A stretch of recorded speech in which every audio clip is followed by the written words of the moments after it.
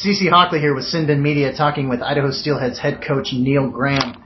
Coach, you came out with the win tonight against the Colorado Eagles, 3-0 shutout. This is the fifth game of a 6-game Super Series, and you took all three when you went to Loveland.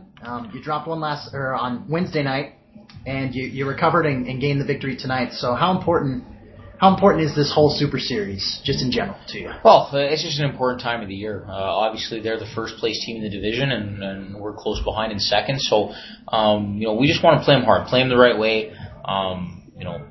It's a momentum builder going into tomorrow. And, we had a good week last trip there to Colorado, but it has to be ancient history at this point. And the fact we dropped Wednesday was really important that we showed some results and come back here tonight. There was a lot of great passing and great puck movement. You were ramping up the physicality at the right times.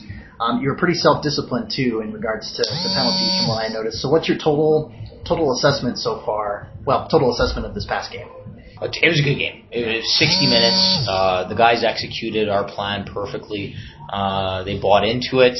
And ultimately, everyone was rewarded with 2 points. So, start to finish, I liked our energy. I thought we were vocal on the bench, vocal on the ice, and I thought that made a big difference.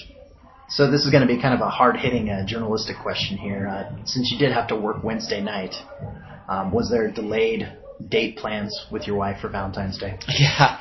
You know what? We actually did a little family dinner there Sunday. When we landed from Colorado, I took my wife and son. We went to the Cheesecake Factory. So, if anything, we were ahead of it. We were on top of it. So, didn't get date night, but I think she'll be happy we got the 2 points here today. Hey, there you go. So once again, that was Idaho Steelheads head coach Neil Graham. After the Steelheads get the 3-0 shutout against the Colorado Eagles, it's February 16, 2018, Friday night. Coach Graham, thank you, sir. Thank you.